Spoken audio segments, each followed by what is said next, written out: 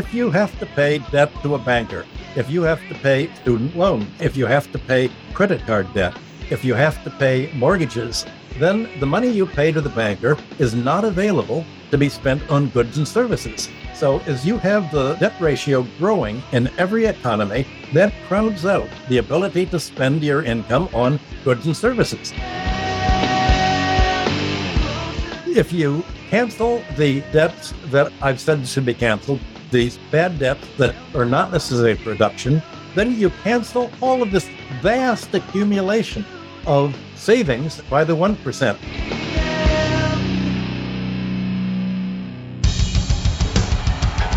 What I have said is that this campaign is not just about electing a president, it is about making a political revolution. MMT. Taking money from our children and borrowing from China. People are dying. Is the program so critical it's worth borrowing money from China to pay for it? And if not, I'll get rid of it. Stop lying!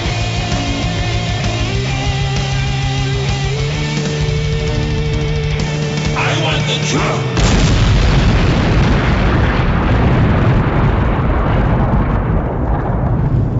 Now let's see if we can avoid the apocalypse altogether. Here's another episode of Macro and Cheese with your host, Steve Grumbine. All right, this is Steve with Macro and Cheese. You probably know that at Real Progressives, we produce a lot more than just this podcast. And sometimes I like to change it up a little bit and bring you content from one of our other shows. So this week, we've got a recent RP Live webinar with none other than the Michael Hudson, answering many of your questions about his book, Destiny of Civilization, Finance Capitalism, Industrial Capitalism, or Socialism. Without further ado, here comes the show. All right. So for those who might not know me, I'm Luke Parcher. I'm a student and activist. I volunteer with Real Progressives. I'm on our leadership team.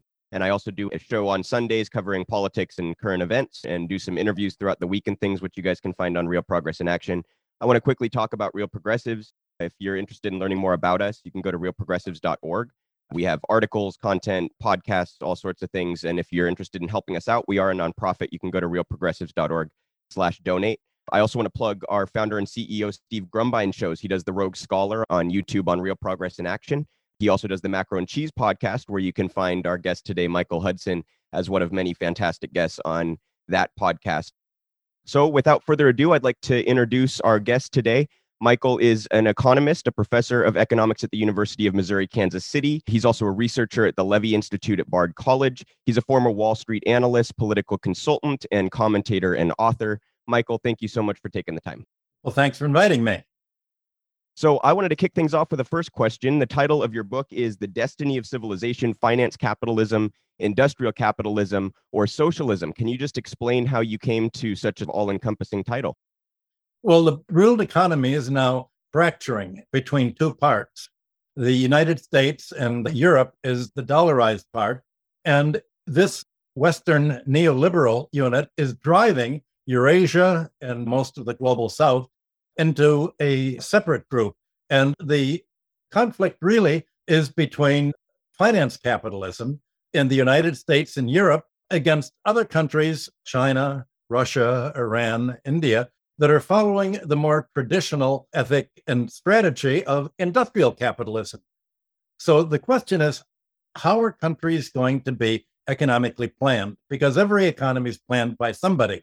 In the United States, the central planning has been taken out of the hands of government and put in Wall Street in the city of London, a very right-wing philosophy.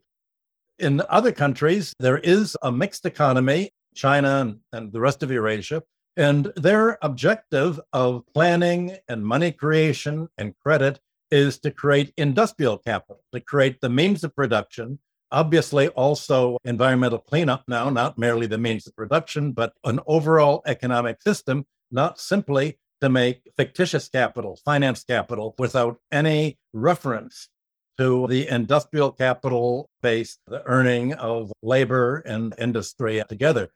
So there are two economic philosophies. And I began the book by contrasting the dynamics of industrial capitalism with finance capitalism. And industrial capitalism in the United States, Germany, England, and every country where it took off was to promote a public investment in basic infrastructure monopolies, in transportation, communication, education, healthcare.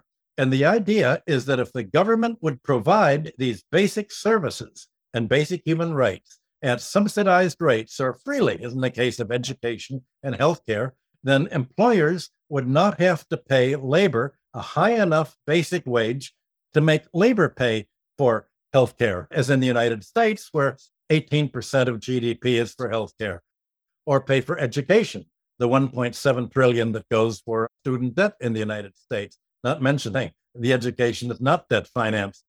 Finance capitalism basically sought to break away all of the public infrastructure. Most financial fortunes and financial fortunes in history were made just in the way that Zola had described, by prying theft from the public domain. But the financial capitalism doesn't say you don't have to steal it. You actually make your policy, giving away the financial domain in the way that President Yeltsin gave away all of Russia's natural resources, public utilities, electric companies, anything that yields an economic rent that can be just easy income without any investment, and you financialize it. So you've had for the last, really since the 1980s, but even since World War I, this movement to prevent industrial economies from being low cost. But the objective of finance capitalism, contrary to what's taught in the textbooks, is to make economies high cost, to raise the cost every year. And that actually is the policy, the explicit policy of the Federal Reserve in the United States. Turn over the central planning to the banking system to essentially inflate the price of housing with government guaranteed mortgages up to the point where buying a home is federally guaranteed up to absorbing 43% of the borrower's income. Well, you take that 43%, you take the wage withholding for Social Security and healthcare, you take the taxes, the domestic market shrinks and shrinks, and the finance capital strategy is exactly what it is in the United States today in Europe. Shift all of the money away from the profits of industrial capital that are reinvested in making new means of production to expand capital into a shrinking economy where the financial sector intrudes more and more into the economy of production and consumption and shrinks the economy. So the rest of the book all spells out how this transformation from industrial capitalism to finance capitalism occurred and how the fight between the United States and Russia, China, Iran, and India, it's really a conflict of economic systems. There's no rivalry because they're not trying to do the same thing. The objectives of the US and Europe are completely different from the economic objectives of Europe. It's a war of economic systems. And that's why the United States is trying to prevent other countries from following the same path to industrial prosperity that made the United States, Germany, and other countries originally rich. So you have, on the one hand, a high productivity, high standard of living economy that used to be in the West and is now in Eurasia, as opposed to an economy of austerity planned by the IMF and central banks, as you're finding in Europe. Fantastic. Thank you for that. First here we have Virginia Kotz, one of the people helping us backstage, has a question if Virginia wants to come on screen and ask. Michael, I'm not an economist. Can you explain debt deflation, but also how debt siphons money away from the real economy? I once heard you say that the finance sector is the overhead of the real economy. I think these questions are related, if you could explain that. The classic discussion of debt deflation was in volume 3 of Capital by Marx. And Marx said that debts tend to grow by compound interest. And he gave a citation of everybody from Martin Luther onwards about how any interest rate is a doubling time. It doubles in a given number of years, and it grows exponentially in an up curve, like x equals y squared. But the economy grows in the shape of an S curve. It tapers off. And one of the reasons that it tapers off in the business cycle is that as the cycle gains momentum, people go further and further into debt.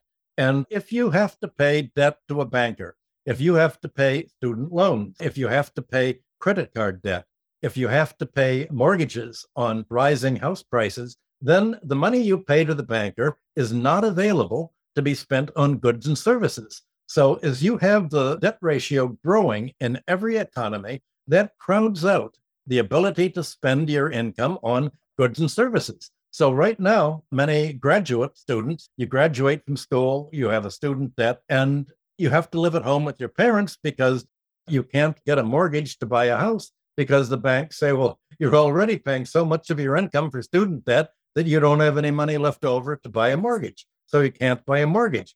Right now, you're having the debt-ridden American economy being squeezed. More and more money is paid not only for debt, but also for other overhead like healthcare and various monopoly services that are not available to buy goods and services.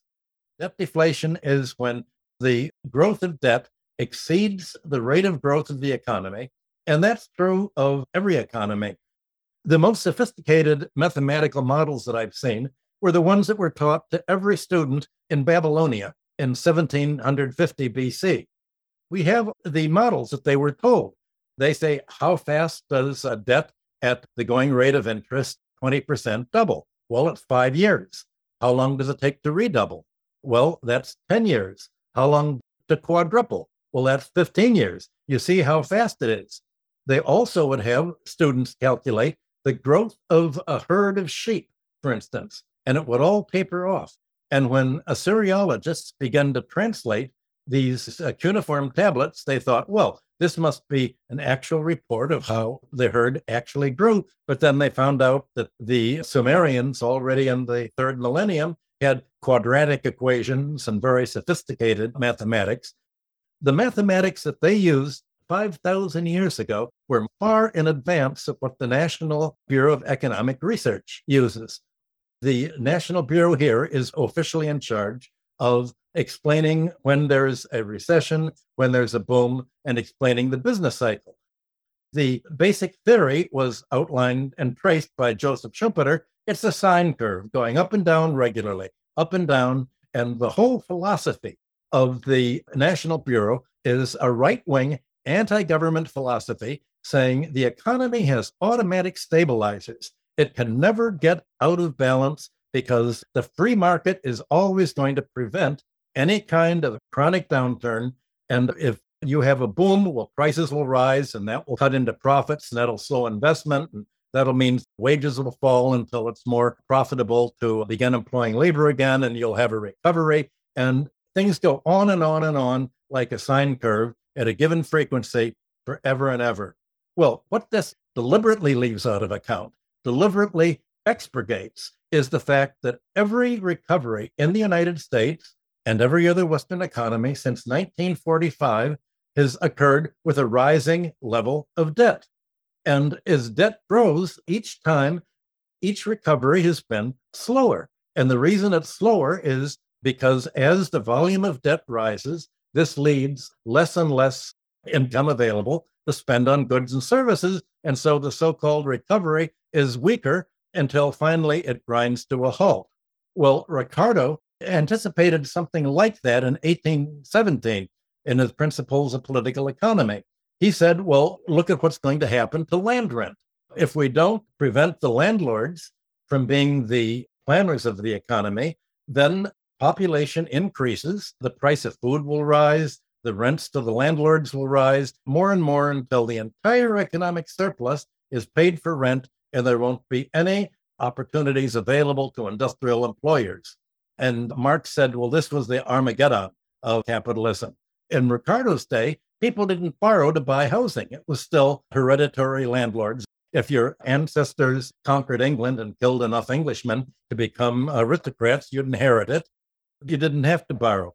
But now that real estate has been democratized in the United States, England, and Europe, you have to go into debt in order to buy a house. And the largest amount of debt in every economy is for real estate, which accounts for 80% of bank loans in the United States and England. Essentially, if you want to buy a house, you go to a bank, they'll calculate, well, here's the rental value of that house. If you're trying to bid for a house or an apartment against somebody else, the winner is a buyer who promises to pay the most for the property by taking out a bank loan that absorbs most of the rent as interest. So today, the rent that Ricardo said was going to drive industrial capitalism to a halt is turned into interest. So it's the rise in interest that is the Armageddon of industrial capitalism, driving the economy to a halt. I chart most of these in my book, Killing the Host, where I give a history of compound interest. But basically, the Western economies are all subject to debt deflation today, and that's why they're shrinking, and living standards here are not rising, and the economy is not growing, in contrast to China, Russia, Iran, India, and the other countries that don't have this kind of financial sector doing their planning. I was hoping you could expand on a point you actually mentioned just before we went live, distinguishing between different kinds of debt and which kinds of debt are parasitic and need to be rid of and which ones do not. Can you just quickly distinguish between different types of debt? Well, in textbooks that students read, corporations will borrow from a bank, and they will use this borrowing to build a factory and to buy machinery and to produce something, and the profits will be shared 50-50 or so with the creditor. So a productive debt is debt which actually enables the creditor to repay the loan with the interest and still keep something for himself. Banks don't lend money to build factories. The stock market does that. The money that banks lend is unproductive debt. Unproductive debt is when the debt doesn't enable you to earn more money to pay the creditor, and you have to earn the money elsewhere and take money that you may earn as wages or profits and pay the bank. And it's your loss. It's a zero-sum game, not a positive-sum game. Now, this distinction between productive and unproductive debt was built into Sumerian and Babylonian laws. Only unproductive debts were canceled under the Jubilee year. Rulers announced their word was Andurarim, and the Hebrew cognate was Duror, and that was the word used for the Jubilee year. It meant the rural debts that when there was a crop failure and the borrower could not pay the advance of the land rent and the other means of production, obviously, if the borrower couldn't repay because there was a crop failure or a drought or a disease or a flood, then the debts were wiped out because that debt did not enable anyone to repay. And if you didn't cancel the debt, then the poor cultivator would be forced into a debt bondage to the creditor. And if he did that, then his labor would belong to the creditor, and he couldn't serve in the army. He couldn't go to work on building public infrastructure. The business debts were all left in place. Debts denominated in silver were left in place and not canceled. The debts denominated in grain were canceled. Well, in the 12th and 13th century, crusades flooded Europe with money. The Christian church saw that commerce was reviving. You needed credit. The church theorists said, okay, there's a productive debt. You'll make loans to a merchant of trade. He'll have the money to repay you. That's productive. But a debt to a consumer who can't is usury. And so ancient languages had no words to distinguish interest from usury. But the churchmen said, okay, usury is unproductive debt. Interest is a productive debt. Those two words, those were the original meaning of the distinction between interest and usury. That's been eradicated today when everything is considered productive and part of the free market. And if it makes the billionaire class rich, it's productive. That's basically the thing today. And the only debts that are supposed to be canceled are debts that the financial sector owns. The banks don't have to pay, the billionaires, only people with less than $1 billion have to pay debt. The poorer you are, the more debt you have to pay. They've reversed the whole last 1,000 years of Christian morality as the church has become privatized and financialized. Fantastic. We have a question here in the chat. This is from L. Lewis. It says, China has opted for industrialization and the U.S. corporate class clearly has not. Why is the U.S. so belligerent if it doesn't even want an industrial system? Because it doesn't want any other country to have an industrial system. Just like the West fought against communism threatening a new social system after 1917 revolution. America's terrified that if China can succeed by following the exact same policy that the United States got rich on in the late 19th century, then they might try to make America rich. And oh my, if they do that, then there's no more free lunch for the billionaires. This is life and death for the billionaires. They make their money by exploiting the economy without producing. The Chinese billionaires make their money by producing and exploiting the economy, but they also produce a lot, and then they have to give up much of what they exploit. So the United States doesn't want there to be any success in any country becoming prosperity in a way that doesn't siphon off all of the income to the 1%. And we have a question here from Andy Kennedy. Michael, I believe that you coined the phrase monetary hegemony. I believe it was in Super Imperialism, book that you wrote a while back. But I think that's something that a lot of people really have a hard time grasping what that even means. Can you talk a little bit about how the US dollar hegemony has been a large part of why the US became deindustrialized? Well, that is what my book Super Imperialism was all about, that I published in 1972. Dollar hegemony really began in 1972.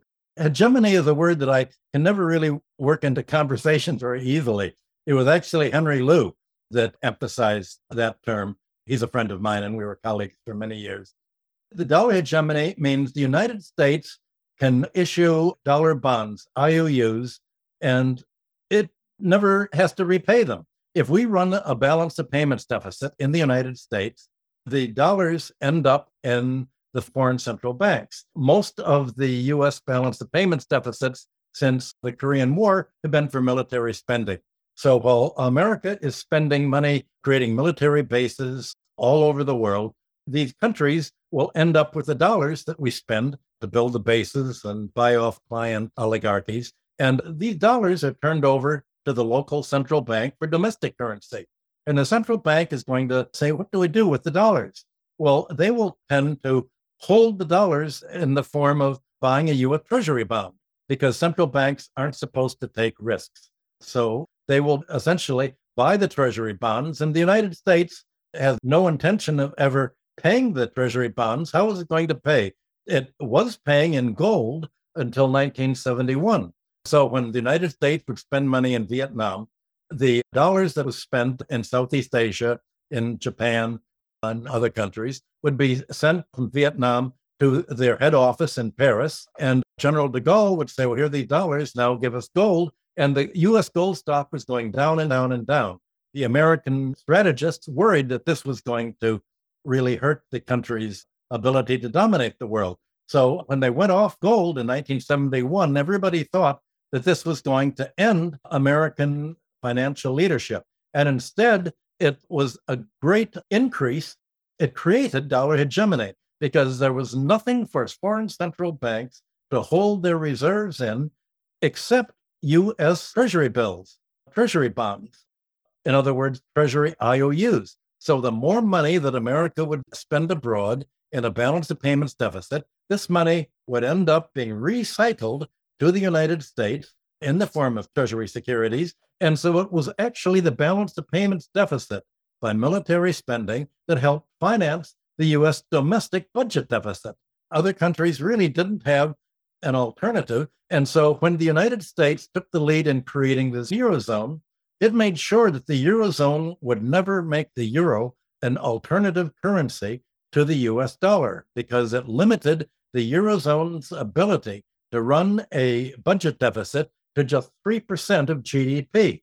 Well, what that means is that when Europe goes into a recession and needs to increase government spending, like the United States does when it's in a recession, or like the United States is doing today, running a budget deficit way in excess of 3% of the GDP, Europe is not. So there are not enough euro bonds by the central bank to ever become a rival for the United States dollar. Well, all of this is now being changed by Russia and China that have discussed for the last few years. In order to stop U.S. hegemony, we have to avoid financing our own military encirclement by lending to the U.S. Treasury that turns it over to the military industrial complex and Pentagon to build bases here. So we're going to have an alternative to the U.S. dollar. Well, they were talking about it, Russia, China, other countries, really for 5 years. And amazingly enough, the end of dollar hegemony occurred last year when the United States itself said, if any country pursues a policy that we don't like, we can grab all of the dollar reserves that they hold in the United States. We can grab all of the treasury bonds they hold. We can just take it. All the bank deposits they have, we can grab. They grabbed that of Venezuela. They grabbed that of Iran. They grabbed that of Afghanistan. And then they grabbed the $300 billion of Russia. So now the United States has told any country, if you do anything that we don't like, if you do not let our companies buy control of your economy, or if you try to sue one of our oil companies that pollutes your land, we will grab all of your money and you'll be isolated. Well, this ends other countries' ability to finance the American empire anymore. Other countries are terrified now if they're all saying, let's not denominate our trade in dollars, let's not use the dollars, let's use each other's currencies. We will finance other governments' treasury, and these treasuries that we're financing between China, Russia, Iran, India, and their neighboring countries are loans to help their treasuries build infrastructure and internal improvements to actually increase the economy growing. Well, the United States itself has brought this about by all of the sanctions that it's imposing. It's an example of the self-defeating character of the U.S. strategists. And fortunately, none of them understand how an economy actually works any more than they understand how military strategy really works. So we're having armchair amateurs essentially ending a whole system that was giving America a free lunch for the last 50 years. So we have one here in the chat from Jordan Sorif. He asks, how do you see the interaction between major shareholders of large financial institutions and major shareholders of industrial enterprises? Do you see a lot of common ownership between these kinds of institutions? And if so, wouldn't they collaborate in order to avoid starving industrial enterprises of access to credit and guarantee some basic form of growth, not only for financial institutions, but also for industrial enterprises?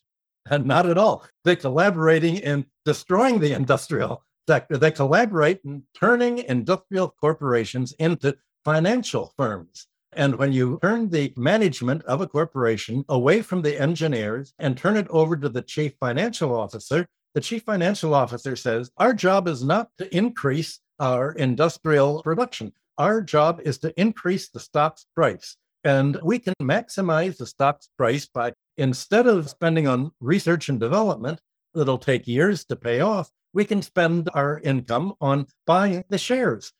92% of the profits of Tor 500 are spent on share buybacks and dividend payouts, not on new investment. Once you financialize an industrial corporation, you're trying to make money by financial engineering, not industrial engineering. And you do this by essentially using your income to buy up the share price. This is short term, and finance lives in the short term. The reason finance has no interest in building up industrial power is that takes years and years to actually plan a factory, plan the production. You have to develop a whole marketing system. How are we going to sell the product once we produce it?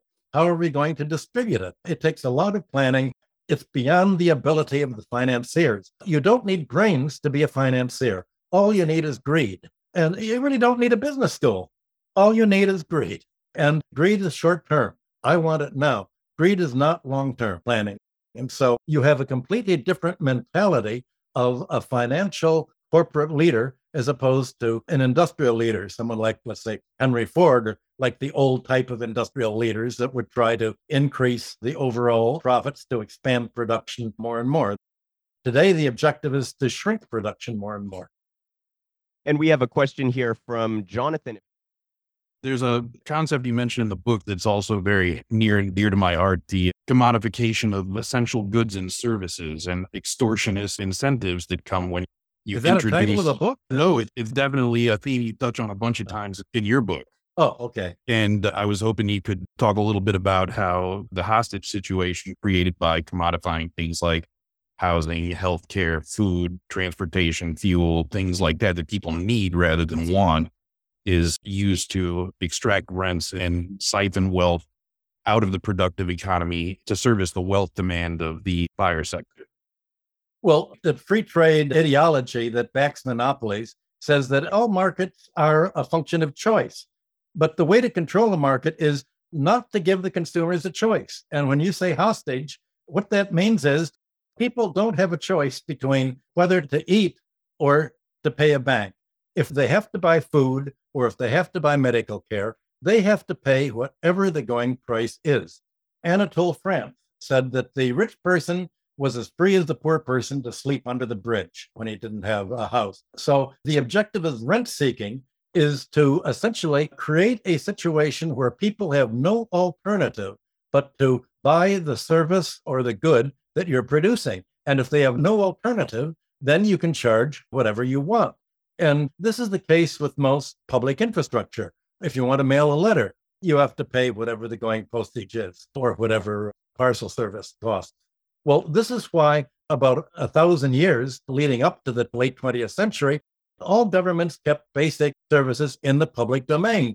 The post office, education, healthcare. You don't want to privatize them and leave them to the market, because if you leave them to the market, then it really isn't a matter of choice at all. It's a matter of letting a monopolist take something that everybody needs, no matter what the price, and charge as much as the market will bear. And that's a rent-seeking monopoly. That basically is the philosophy that Margaret Thatcher, Ronald Reagan, and the free marketers developed since the 1980s, when you've had a privatization of basic needs, especially of housing. And the most important utility that's been privatized, of course, has been money and credit creation, the banking system. What has enabled China to avoid financialization that's occurred in the United States is because the Central Bank of China is run by the government, not by a financial oligarchy of bankers that get together to run the credit system for their own benefit. But if the government treats money as a public utility, everybody needs money, everybody needs credit, and the government will provide the credit as needed for the economy to grow. And if the economy has a slowdown, or if a company runs into a financial problem, if you're the government as a creditor, you can write down the debt. In the United States, if you've made loans to a company like General Electric and all of a sudden it can't pay, the company either goes bankrupt or begins to sell off its assets piece by piece to other people, and you have industry being turned into gentrified luxury housing. The same thing with healthcare. If you privatize healthcare, everybody needs to go to the hospital. Everybody needs doctor care. If you privatize it, then in the United States, 18% of your GDP is going to go to healthcare. The objective is to make healthcare as inefficient and cheap as possible to maximize the profits of the health insurance companies. And the sicker you get, the more money they make. Also, by the way, the sicker you get, the more GDP goes up. GDP goes up because you have to spend more money healing yourself. So that's a growing part of the American GDP, along with rent and debt service and interest. Well, if you keep healthcare in the public sector is going to try to actually keep people healthy instead of sick, and they're trying to minimize the expense of getting sick so that you leave more money in the hands of households to spend on the real economy of production and consumption, not on giving money to the monopolies. But in the United States, the main utility beside money that's been privatized is government. Under the Citizens United ruling, the government is now really up for sale and auctioned off to the highest campaign contributor. In the Democratic Party, for instance, every Democratic representative has to raise a given amount of money from campaign contributors to give to the Democrat National Committee. And so whoever can raise the most money gets to be the committee heads. Well, you'll have the pharmaceuticals industry giving a lot of money to some representative. They want to be head of the health committee. You'll have the bankers giving money to whoever they want to be the head of the banking committee, and so on. So the function of government itself, once it's privatized, is to make money for the donor class, which basically is the financial class and the monopoly class that finance creates. Banks have always been the mother of monopolies, and the financial sector's largest business market is in creating monopolies. So you have basically the privatization of monopolies, and the monopoly rent of these monopolies is used for paying interest to the banks that finance the corporate raiders or whoever wants to take over and buy these monopoly privileges.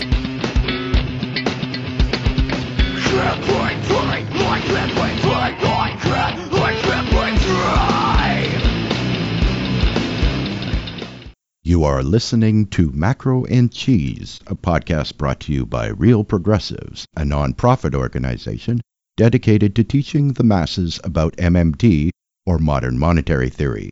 Please help our efforts and become a monthly donor at PayPal or Patreon. Like and follow our pages on Facebook and YouTube, and follow us on Periscope, Twitter, Twitch, Rockfin, and Instagram.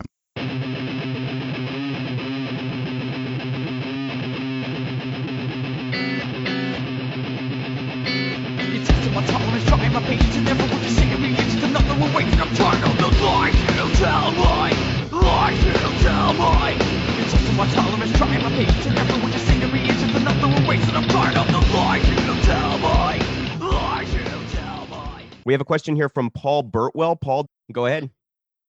Hi, Dr. Hudson. Could you briefly touch on the concept of economic rent and unearned income, as well as how the establishment became established by conquering Europe, privatizing the commons, all the way up through colonialism, and how they use all these little privileges through copyrights, patents, formulas, and it's not really through effort or innovation, but it's through rake off.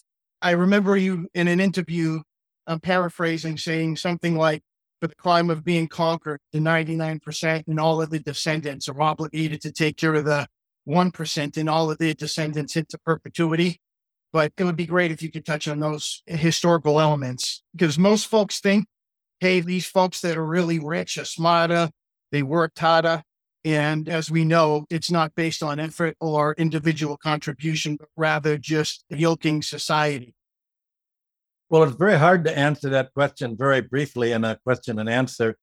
I've written 2 chapters of The Destiny of Civilization describing exactly what you've asked, economic rent. All of classical economics, from Adam Smith to Ricardo, John Stuart Mill, Marx, Alfred Marshall, was all about value and price theory in order to segregate how much of the price is not reflected by a real cost of production. Economic rent is unnecessary income. Economic rent is what you're able to charge more than just the cost of producing a goods and service with a profit. It's what is a free lunch. And the free marketers say there's no such thing as a free lunch. That's what Milton Friedman said. But a rentier economy is all about a free lunch. The concept of economic rent in the 19th century was aimed at landlords because they inherited the land. The land does not have a cost of production. And yet, if you have an ownership right to the land, a privilege of legal ownership of the land, you have a legal boundary and you can charge rent without any effort of your own. John Stuart Mill said economic rent is what landlords make in their sleep. They don't have to make a productive effort. Well, actually, the theory of rent went way back to the churchmen in the 13th century, describing what is a fair return to bankers. The economy needs credit. All economies work on credit. Traders need credit. They need the money exchange from one currency to another. The value of banking services is the cost of living, the cost of doing business, the cost to have a certain lifestyle that's becoming of a banker. But everything that's over and above normal living, prosperity, and cost is called usury. That's not a valid cost. And so that was deemed illegal already in the 13th century. Well, Ricardo in the 19th century used the landlords as the main recipients of the hereditary landed aristocracy. Rent is what a landlord would get just for the ownership privilege of having land. And so if you go out and buy a house today and the price of land goes up because the city will increase bus service or a transportation service, for instance, in New York City a few years ago, they extended and built the Second Avenue subway that went uptown along Second Avenue. Real estate prices all soared for real estate on Second Avenue. That was a free lunch. The landlords didn't do anything at all to increase the real estate rents that they were charging. Rents went way up. If you lived on Second Avenue or First Avenue, Third Avenue, you'd had to pay much higher rent because you no longer had to walk half a mile to get to the Lexington subway that was very overcrowded. You could have the nice, uncrowded Second Avenue subway. And yet this rent increased not by the expenditure of any cost. It was rent without value. It was the price of housing without cost value. So rent is the unnecessary element of price over and above what it actually costs to produce something. And rentier income is the income that is unnecessary to actually pay an industrialist for building a factory. Industrialists would be happy with making the normal rate of profit.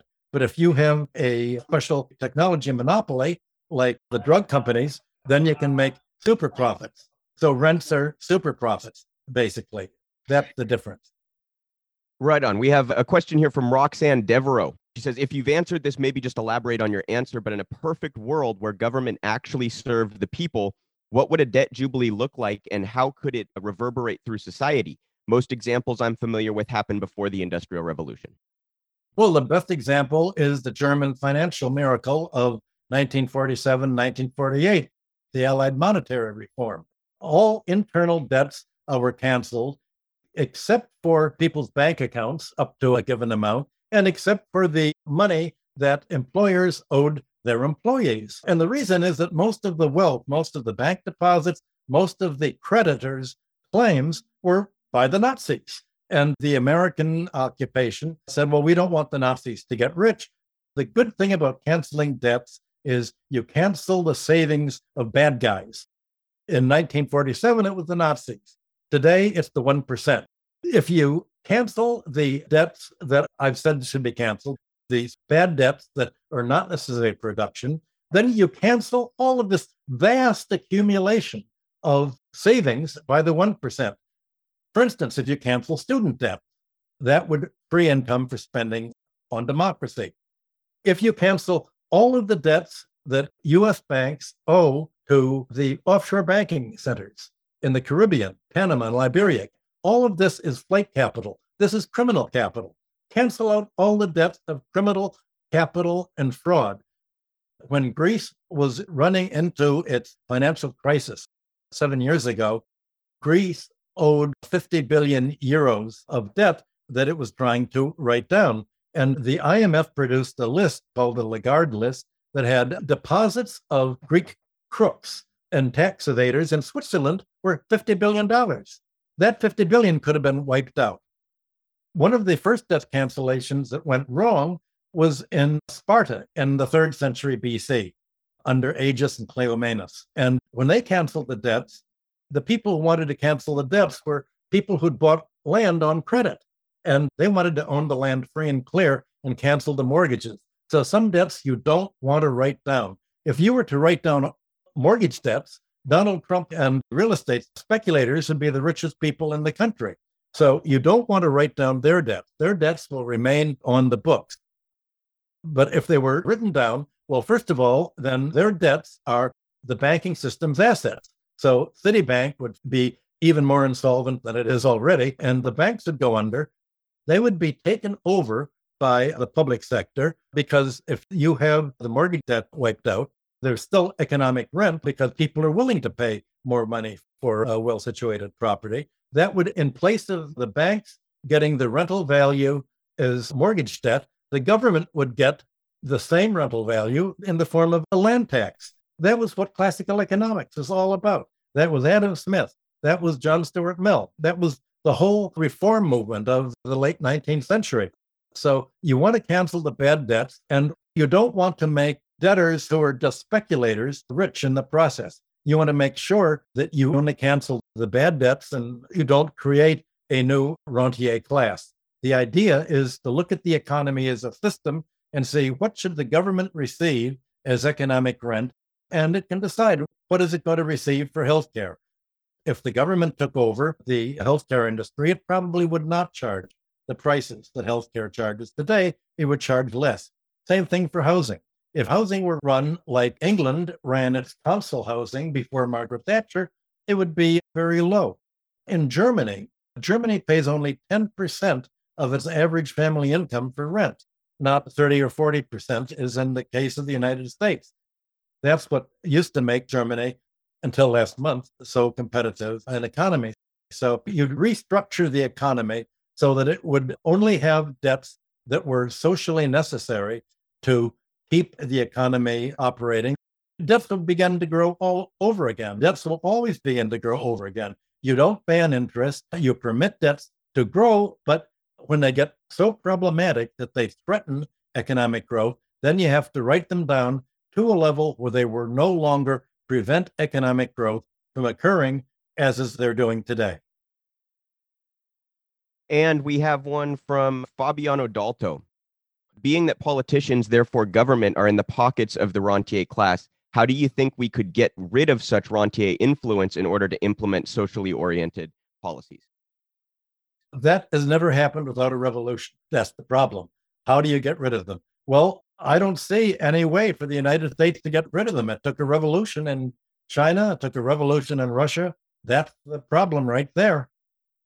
You did have the beginning of a peaceful revolution in England in the 19th century and leading to a constitutional crisis in 1909 and 1910 when the House of Commons actually passed the land tax, and the House of Lords, being the landed aristocracy, canceled it. That caused a crisis, and the upshot was the House of Lords was never again going to be able to negate a revenue act passed by the House of Commons. So that was actually a peaceful resolution of a constitutional crisis. Then World War I came and changed everything. But today, I don't see that kind of a peaceful resolution occurring in the United States. They're not going to repeal the Citizens United Act. And from what it looks like to me, the economy is going to get more and more highly squeezed and more polarized between the 1% and the 99%. I would say it's a class war, except finance isn't really a class, because everybody is a creditor as well as a debtor in some sense or another. So it's really a financial dynamic against the rest of the economy.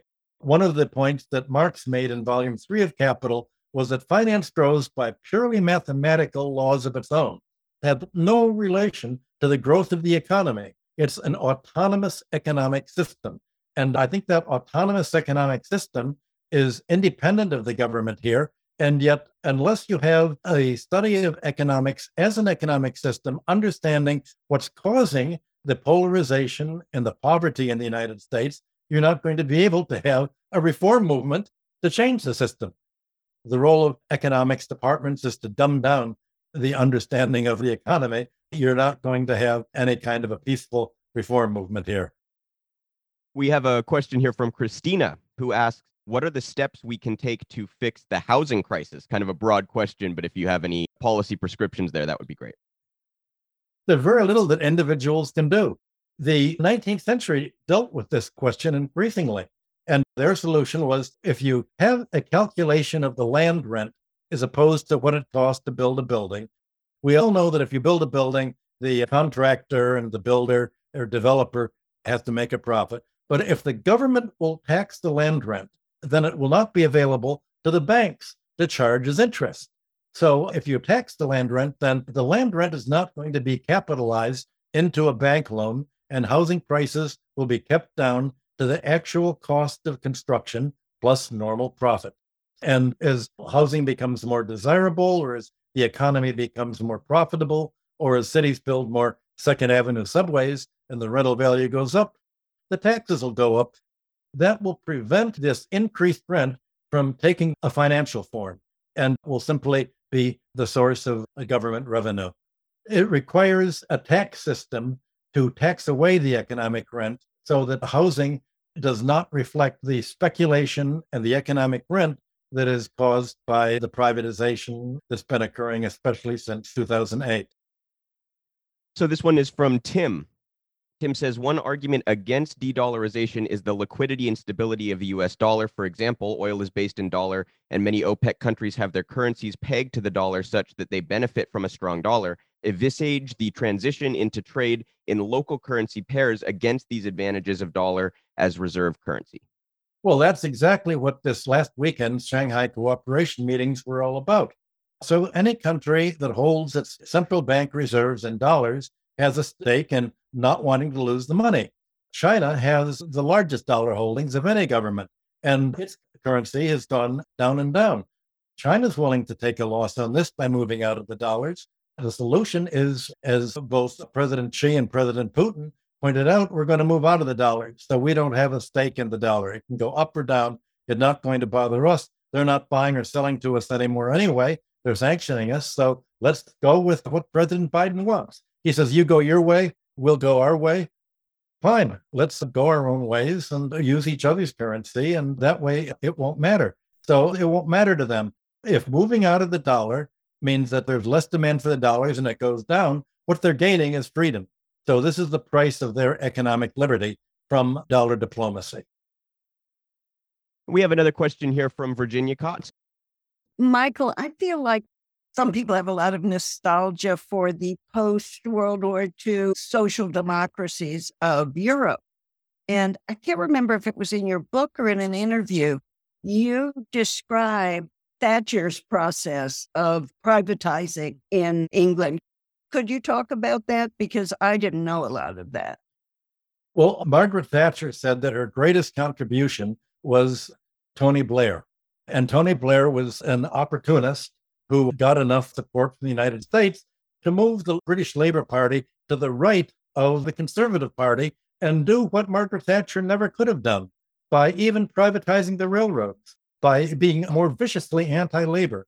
The social democratic parties in every country have been so pushed by what the CIA called the mighty Wurlitzer of public opinion, meaning bribes to the politicians, that they've financed the campaigns of neoliberals to pretend to be pro-labor, to pretend to be socialist, while actually they're the far right wing of the political spectrum. I won't call them fascism, but let's just say there's nothing the fascists would not like in the social democratic parties. So the most right-wing parties in Europe are the social democratic parties, way to the right. I guess the most right-wing neo-fascist party is, of course, the Greens in Germany, that are the pro-war party and anti-labor. But basically, there is no longer a real labor party representing the interests of labor. They've all been co-opted by demagogues. The Social Democratic Party, in a way, have been like the peace parties. The first thing that every peace party does when there's a war is they're at the head of the pro-war patriotism parade. That was what Trotsky noted about World War I. The peace parties jumped on the bandwagon in Germany, Austria, England, America. Social democratic parties have done the same thing. When there's a neoliberal, right-wing, corporatist financialization, they've all been persuaded to do it. The equivalent was like what the Clintons did to the United States since the 1990s. In the United States, the Democratic Party is the far right-wing party now. And I guess when I answered the question about what can Americans do to help the housing crisis, you cannot solve the housing crisis until you end the Democratic Party. You cannot solve the labor problem without ending the Democratic Party, because that is the party of Wall Street. That is the party of the 1%. Its function is to make sure that there cannot be any left-wing opposition to block the Republican Party's program. So that Bill Clinton did, the Republicans never could have done, backing Alan Greenspan and the right-wingers in getting rid of the act preventing banks from owning insurance companies and brokerage houses, getting rid of the Glass-Steagall Act. And no Republican could have done anything as viciously anti-Black and anti-Hispanic as President Obama, whose policies are basically identical with those of the Ku Klux Klan. Obama's role was essentially to reverse the attempt by Black and Hispanic to become homeowners. His objective was to replace Black homeownership and Hispanic homeownership with ownership by private capital companies. His role in 2009 was to bail out the banks, the fraudulent banks that had written the junk mortgages, and to keep the junk mortgages on the hook, to evict almost 10 million American families and not fine the banks, not throw a single crooked banker in jail. This ended the hopes of the low-income Americans, and especially the minorities, to have housing. And if you say, what can we do about housing? Well, if you're Black or Hispanic, you must avoid the Democratic Party like the plague, and you must come to terms with the fact that it was Obama that was the most anti-Black president of the 20th century, except, of course, for Woodrow Wilson. The damage that he's done has not been widely recognized here, and he has put in place a Democratic Party leadership that is so anti-labor, so white racist, and so pro-Wall Street that I don't think it is reformable. Just to build on what you were just talking about there, Michael, I'm kind of stunned by the extent to which people buy into the partisan false dichotomy in this country and seem to think there are all these massive differences between the parties. And that obviously is an issue by issue thing, but I'm curious where you think that buy-in comes from and how we might be able to cut into it. The fear-mongering about Trump is, I think, overstating the differences between Trump and Biden on these issues. Can you talk a little bit about that? Yes, the Republican policy is to say to Wall Street, yes, please. And the Democratic Party's policy is to say, yes, thank you. But that's basically it. You'll notice in Ohio, the Democrats' National Committee is backing a right-winger that is going to play the role of West Virginia Senator Manchin or Arizona Sinema. The Democrats want to make sure that it has enough Republicans running as Democrats that if there's ever a danger of promoting a bill that is good for the working class or the racial minorities or ethnic minorities, that you'll have the Republicans running as Democrats to cancel it. There'll always be many senators right behind Manchin and Sinema in the wings to prevent the Democrats from doing anything that does not serve the short-term, immediate interests of their Wall Street backers. Yeah, the rotating villain is a very real concept for sure. We have a question here from Rasha Foda. What role does defining money play in shaping the economy? How do you define money? Is it a record of value transferred between economic actors, or is it a commodity? If you agree that money is a record of value transferred between two or more economic actors, isn't it possible to create money on demand by any two or more economic actors in a decentralized manner as opposed to central private banks, provided there is a scientific formula by which value of goods and services is assigned? Oh my God, I can't even begin to answer that. The jargon is so misleading. Money has nothing to do with value. Money is debt. That's the opposite of value. It's a transfer of debt among people, is not a transfer of value. You're using a very right-wing, quite frankly, a fascist economic terminology, maybe without meaning to, but it's not value, it's debt created out of thin air. It's credit. When you go into a bank and you take out a loan, the bank doesn't say, let me see how much money I have on deposit to lend you. They will just write you a loan. They'll create a bank deposit, and in exchange, you'll give them an IOU. It's debt. Loans create deposits, not the other way around.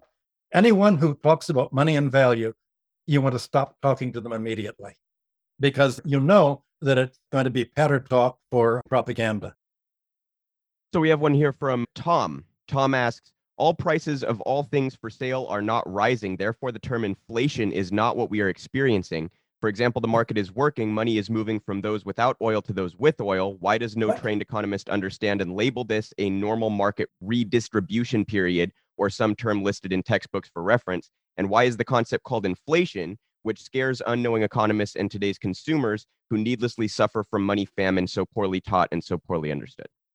The question is so bizarre, I cannot answer it. It's just, how do you answer a swamp and straighten out what they're saying to give them an answer? It's a swamp. I can't answer that. I suppose in general, what would you prescribe the price increases that we've seen today to? Very largely monopoly positions. The reason oil prices are going up is not because there's an oil shortage. It's because the oil companies find an excuse to use the newspaper reports that there will be an oil shortage at some point to raise the prices right now. Adam Tooze wrote a good article a few days ago comparing the inflation in Europe to the inflation in the United States. In Europe, the price inflation is almost exclusively for energy. and for oil and gas derivatives. In the United States, the inflation is much broader. It's over the whole course.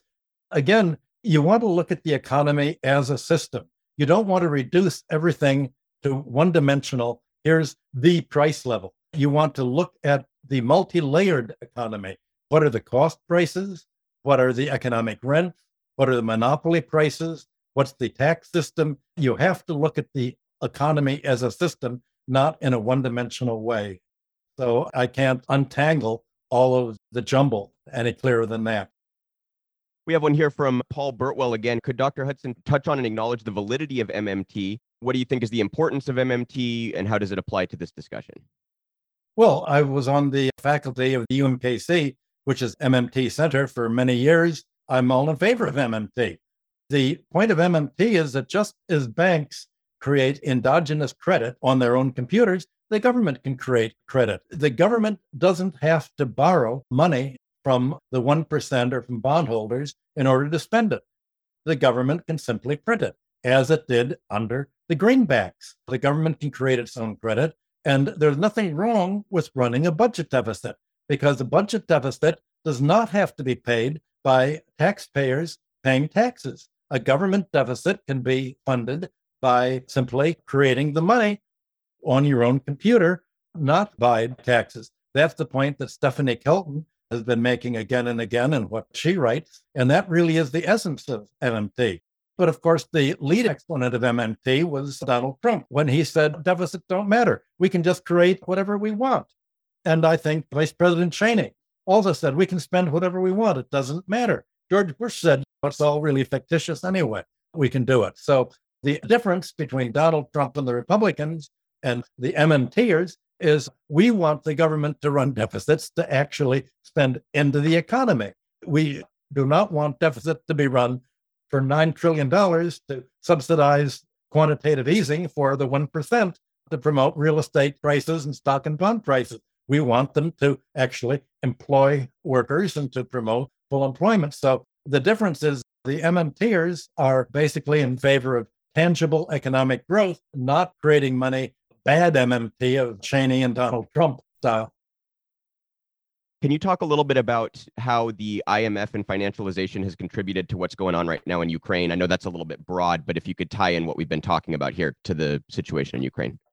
The IMF's job is to make sure that the economy is impoverished and that all the money that it gives is to support the currency to enable the kleptocrats, Kolomoisky and others, to take the Ukrainian currency they have and transfer it into dollars and pounds sterling at a high exchange rate. So they will lend Ukraine the dollars essentially to support the hryvnia, however you pronounce its currency, and enable the kleptocrats to make money and then pull the rug out from under them if any alternatives to the Nazis take power. And they want to make sure that once the kleptocrats have emptied out the economy, they can let the economy collapse. And so they're, of course, backing the new labor law President Zelensky has pushed, abolishing labor unions, abolishing the rights of labor to negotiate, and making basically the most fascist labor law in any country's history. So the role of the IMF is to support client oligarchies to get their money out of a country before there's a possibility of a left-wing government coming in, and then to deny all credit and organize a currency raid on the left-wing government to say, you see, socialism doesn't work. So the IMF is one of the institutions that is the arm of American hegemony by preventing economic growth occurring outside of the United States. Essentially, the IMF is a small office in the basement of the Pentagon, run by the neocons, to make sure that other countries cannot have any policy that would not let American firms come in and buy their raw materials and their natural resources and their monopolies. So think of the IMF as a tool of the military, but much more right-wing than any general would dare to be. Thank you so much, Michael. We really appreciate you taking the time today. I also, once again, want to remind people to please go to realprogressives.org to learn more about us or find our podcasts and articles, including, again, Michael as a guest on Macro and Cheese. With that, we will go ahead and call it a discussion here. Virginia, did you have anything you wanted to add? Yeah, I wanted to ask Michael where people can find his work. Well, Amazon, I guess, is the easiest place to go. It's all available there on my website, michael-hudson.com. And you can go to that there and join me on Patreon. I do have a Patreon group. And if you're a contributor at a given level, then you get to talk to me directly every few months. I think we have a discussion coming up. Well, we can all use support. Real Progressives also has a Patreon. So support us all, please. I just want to say, Michael, you wrote an article with the greatest title I've ever seen, which was something like "The U.S. Defeats Germany for the Third Time in a Century." I just thought that was such a perfect title. I think you wrote it right when the Ukraine thing was beginning. Right. It was apparent what was going to happen at the very beginning. And I'm amazed that nobody else was writing about that. I'm not very good on military analysis. I can follow what Andrei Revsky at the Sacker says in Moon of Alabama and Andrei Martinov. The one thing I can tell about military operations is the balance of payments aspects and how it all is spelled out. Well, and you talked about it, how the three main sectors benefited. Oil is the key to American diplomacy. And I guess if we're talking about American hegemony, it comes from America's control of the oil trade.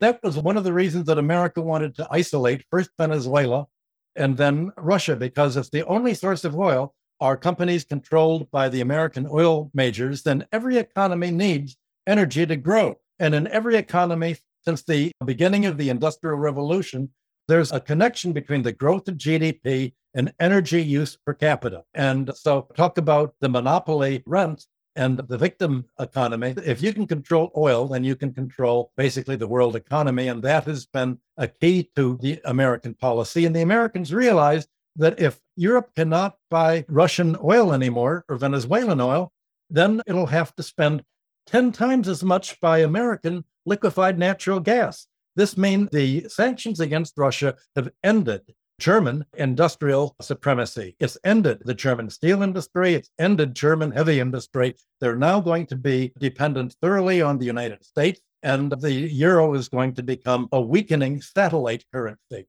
of the US dollar as a result of killing off the German economic and industrial leadership of the European economy, along with that of Italy and France.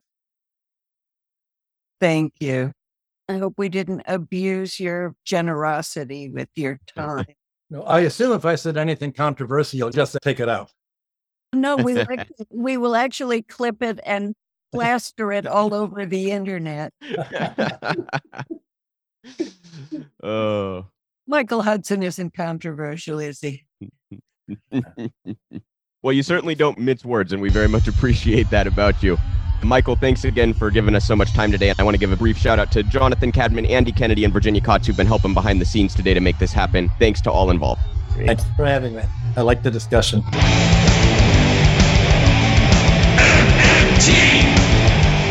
Macro and Cheese is produced by Andy Kennedy. Descriptive writing by Virginia Kotz and promotional artwork by Andy Kennedy. Macro and Cheese is publicly funded by our Real Progressive Patreon account. If you would like to donate to Macro and Cheese, please visit patreon.com/realprogressives.